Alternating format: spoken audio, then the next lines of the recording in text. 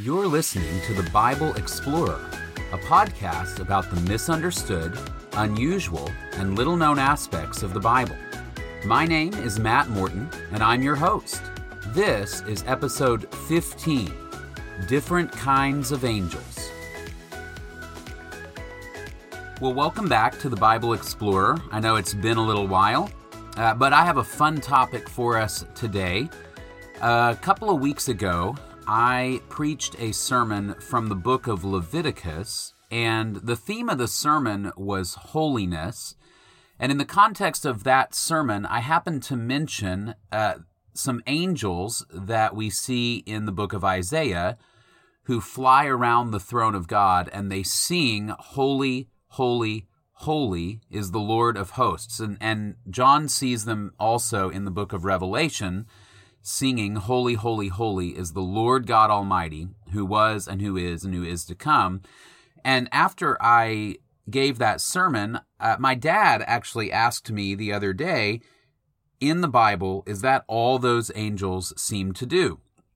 And so we talked about that for a little bit, and I thought, it might be fun to do a Bible Explorer episode about the different kinds of angels and some of the different angels that we see in the Scripture.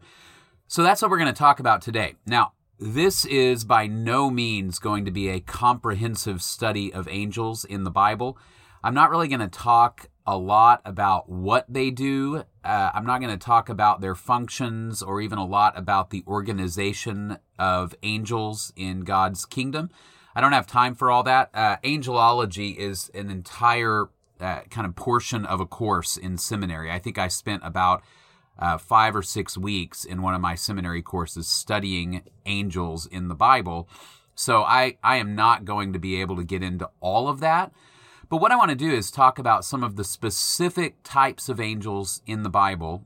And also we're going to see a couple of specific angels that are mentioned in the Bible to clarify a little bit what they are and maybe a little bit of what they do. So let me just dive right in.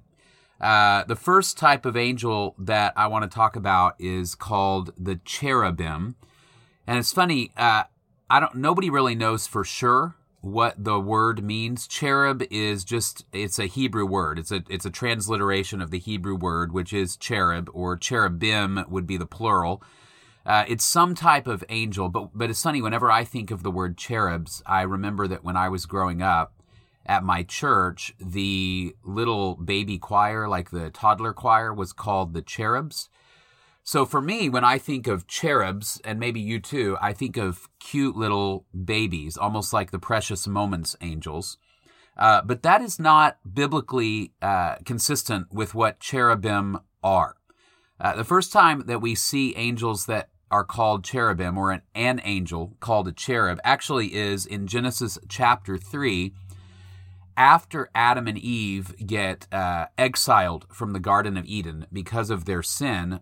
It says that God places a cherub outside of the Garden of Eden with a flaming sword to keep anybody from getting back in. So he's definitely not a baby, and he's definitely not super cute. Instead, he is a fiery angel who holds a flaming sword, and if you try to get into the Garden of Eden, I guess the assumption is that he will slice you. He will cut you in some way. So the first time we see a cherub, he's a guardian angel. He's not guarding a person, but he's guarding a place. That function seems consistent with how cherubim show up in the rest of the Bible.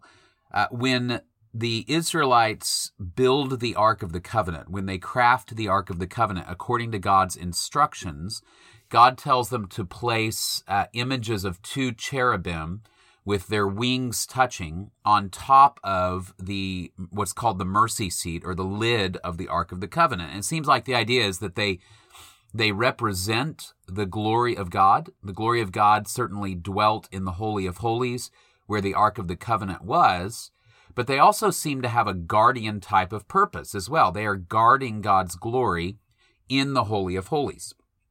The other major time that we see cherubim described in the Bible is in Ezekiel. In Ezekiel chapter 1, one of the craziest Old Testament passages, in my opinion, about angels. Ezekiel is in the throne room of God, and he sees these angels that he later will describe in chapter 10 as cherubim. They have 4 faces. They have the face of a man, they have another face that is a lion, they have the face of a bull, and they have the face of an eagle. And then underneath them, they have some really neat wheels. They have wheels that are apparently omnidirectional. So Ezekiel says that these angels, they can turn in any direction without the wheels actually having to turn. So I assume that they kind of pivot on these wheels. They are the cherubim themselves, they're shiny and bright. And what they do is they follow the glory of God around. Wherever the Spirit of God goes, these cherubim go with him. So they're really cool, and they're a little bit scary, but they seem to attend to the glory of God, and they seem on some level to protect the glory of God. Again, I assume if you tried to get too close to the glory of God, they would do something to you in the presence of God. So that is cherubim.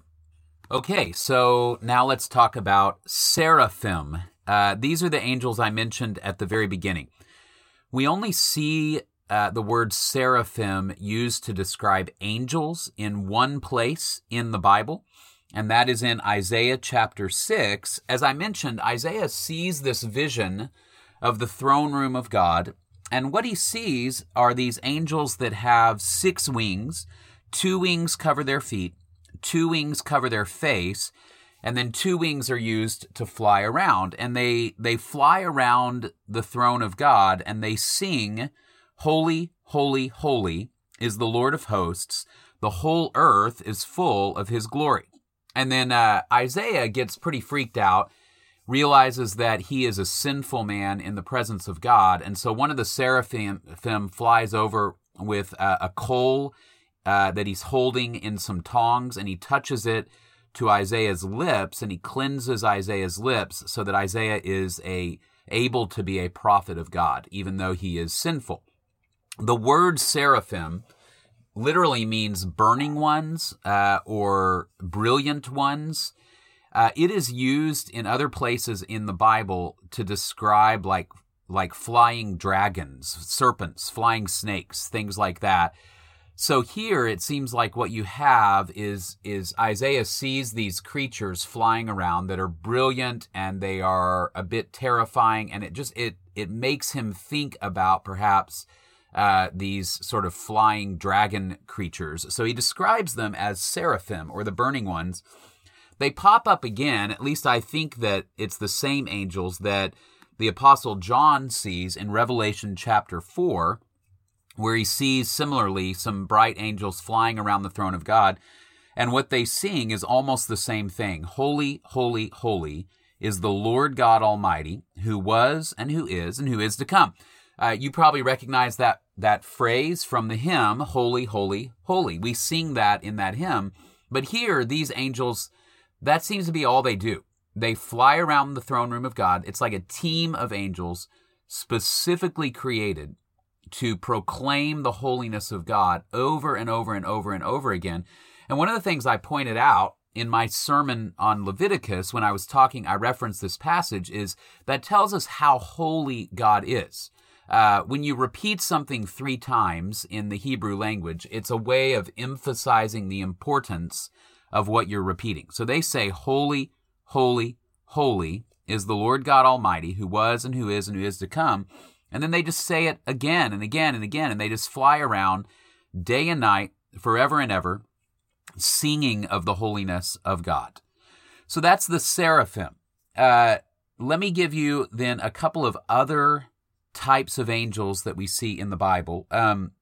There's also what is described as the heavenly host, or the heavenly army, soldiers, and periodically you get hints of this, like in the book of Ephesians, in the book of Colossians, that angels there's some kind of hierarchy, almost like a military hierarchy. There are rulers and powers and authorities, and usually when that is mentioned, the idea is that Jesus is in charge of all of them. Jesus is greater than all of them. And when it comes to the demonic rulers and powers and authorities, Jesus has defeated them.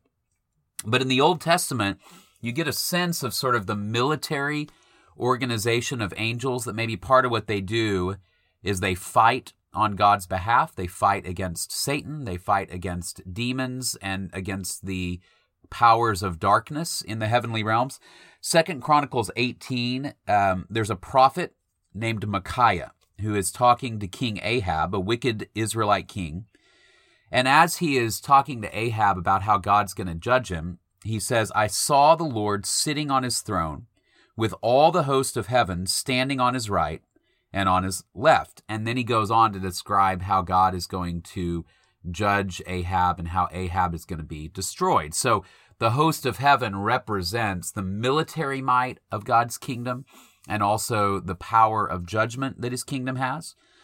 One of the coolest passages related to the host of heaven is in 2 Kings chapter 6.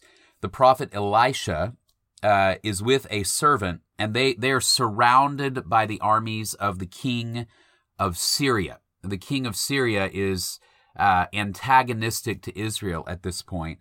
And so they're surrounded by these armies, and Elisha's servant is terrified, understandably. He says to Elisha, "What are we going to do? We're doomed." And Elisha prays to God, and he says, "God, would you open my servant's eyes so he can see what is going on?" And they look up, and they see the mountain around them full of horses and chariots of fire. They see angels in chariots and on horses. That's God's heavenly army, God's heavenly host that is able to defeat even the armies of Syria. So it's very clear there's a military aspect to the angels. But what I find really cool then is you get into Luke chapter 2, and you know the scene where the angel of the Lord comes to announce the coming of Jesus to the shepherds out in their fields. And after he announces the coming of the Messiah, it says that a great multitude of angels, the heavenly host or the heavenly army, begins to sing, "Glory to God in the highest, and on earth peace among men on whom God's favor rests." So it's crazy that what you have in Luke chapter 2 is the fighting angels, just for a few minutes, because they're going to announce the coming of Jesus, they form a choir. They begin to sing. So I find that awesome in the sense that it's like what they do is not just fight, but they proclaim and they sing the glory of God and the coming of Jesus. So that's the heavenly host. All right, so let's continue. There are a couple of angels in the Bible who are special enough that they are mentioned by name. One of them is a guy named Gabriel. Gabriel shows up both in the Old Testament and the New Testament. His name means the mighty one of God, and he tends to show up when it's time to announce really important items that God wants to announce. So after Daniel in chapters 8 and 9 has a vision of the future that he doesn't understand, he prays to God, and Gabriel shows up to interpret Daniel's vision for the future. And Daniel's vision relates specifically to how is God going to redeem the nation of Israel, and when is the Messiah going to come? And I think that's important because the next time we see Gabriel is in Luke chapters 1 and 2, when he shows up first to announce to Zechariah, the father of John the Baptist, that he's going to have a son who will be a prophet who will pave the way for the Messiah. And then he shows up in Luke chapter 2 to announce the coming of Jesus, both to Joseph and to Mary. And so he seems to be this great messenger angel who shows up to announce key aspects of God's redemptive plan. One of my favorite moments, though, in Luke chapter 1 is after Gabriel announces to Zechariah that his son is going to be the forerunner of the Messiah. Zechariah says, "Hey, how do I know I can trust you and what you're saying?" And I love Gabriel's response. He goes, "I am Gabriel. I stand in the very presence of God." I mean, in other words, Zechariah, what more do you need? I am the messenger angel who appeared to Daniel and I'm here to announce to you that God is doing something awesome. And so in discipline, Gabriel says, Zechariah, you're not going to be able to talk for the next however long until your son is born. And the idea seems to be, if you're going to just ask stupid questions, maybe it's better if you don't say anything at all for a while. So Gabriel is a powerful, exciting angel. The next angel who is mentioned by name is Michael. Michael is referred to as the archangel. We also see him in the book of Daniel, specifically in Daniel chapter 10. Gabriel talks about Michael. Michael seems to be this angel who fights against the forces of darkness. He's some sort of almost like an army general. Archangel is what he is called in the New Testament. An archangel is the chief angel. In the book of Daniel, he's called a chief of God's princes, or a chief among the angels. So he's a fighter angel. He's a general angel. In Revelation chapter 12, it seems like he's almost like the key general, the 5-star general, in the battle against Satan at the end of time. In Jude chapter 9, there's kind of a funny passage where Michael is described as arguing with the devil about the body of Moses. And that's probably a whole other podcast episode to talk about what in the world is going on there. But it seems to be the angel who goes toe-to-toe with Satan himself to fight on God's behalf. In 1 Thessalonians 4, Paul doesn't mention Michael by name, but he does say that when Jesus returns, we will hear the shout of the voice of the archangel. And so it's very possible that Michael is going to be the one who will announce the second coming of Jesus. Okay, so that's Michael. And then the last angel that I want to talk about just for a couple of minutes is known as the angel of the Lord. He is never given a proper name other than the angel of the Lord, the angel of Yahweh. You see the angel of the Lord also kind of like Gabriel at key moments when God is announcing important things that he wants people to know or do. You see the angel of the Lord mostly in the Old Testament. So, for example, in Genesis chapter 22, just as Abraham is about to sacrifice Isaac, the angel of the Lord appears and tells Abraham to stop, to not sacrifice Isaac, and then gives him a ram to sacrifice instead, and then also reiterates to Abraham God's covenant, reinforces God's covenant that Abraham would in fact inherit a blessing from God and inherit land from God and descendants as many as the sand on the seashore. So he announces that again to Abraham. We see him in Genesis 31 and 32. The angel of the Lord appears to Jacob. Jacob actually wrestles with the angel of the Lord, and he wins until the angel of the Lord touches him and dislocates his hip. So having supernatural hip dislocation powers definitely gives you an edge in a wrestling match. And then he renames Jacob. He renames him Israel, the idea being he's one who fights with or contends with God. The angel of the Lord appears to Moses in the burning bush. It says that it's the angel of the Lord that calls to Moses from the burning bush. That one's interesting because we typically think about it being God who appears to Moses in the burning bush. But of course, you remember, no one can directly see God and stay alive. So it seems like God speaks through the angel of the Lord. In Judges, you see the angel of the Lord a couple of times. He appears to Gideon to commission Gideon to deliver Israel.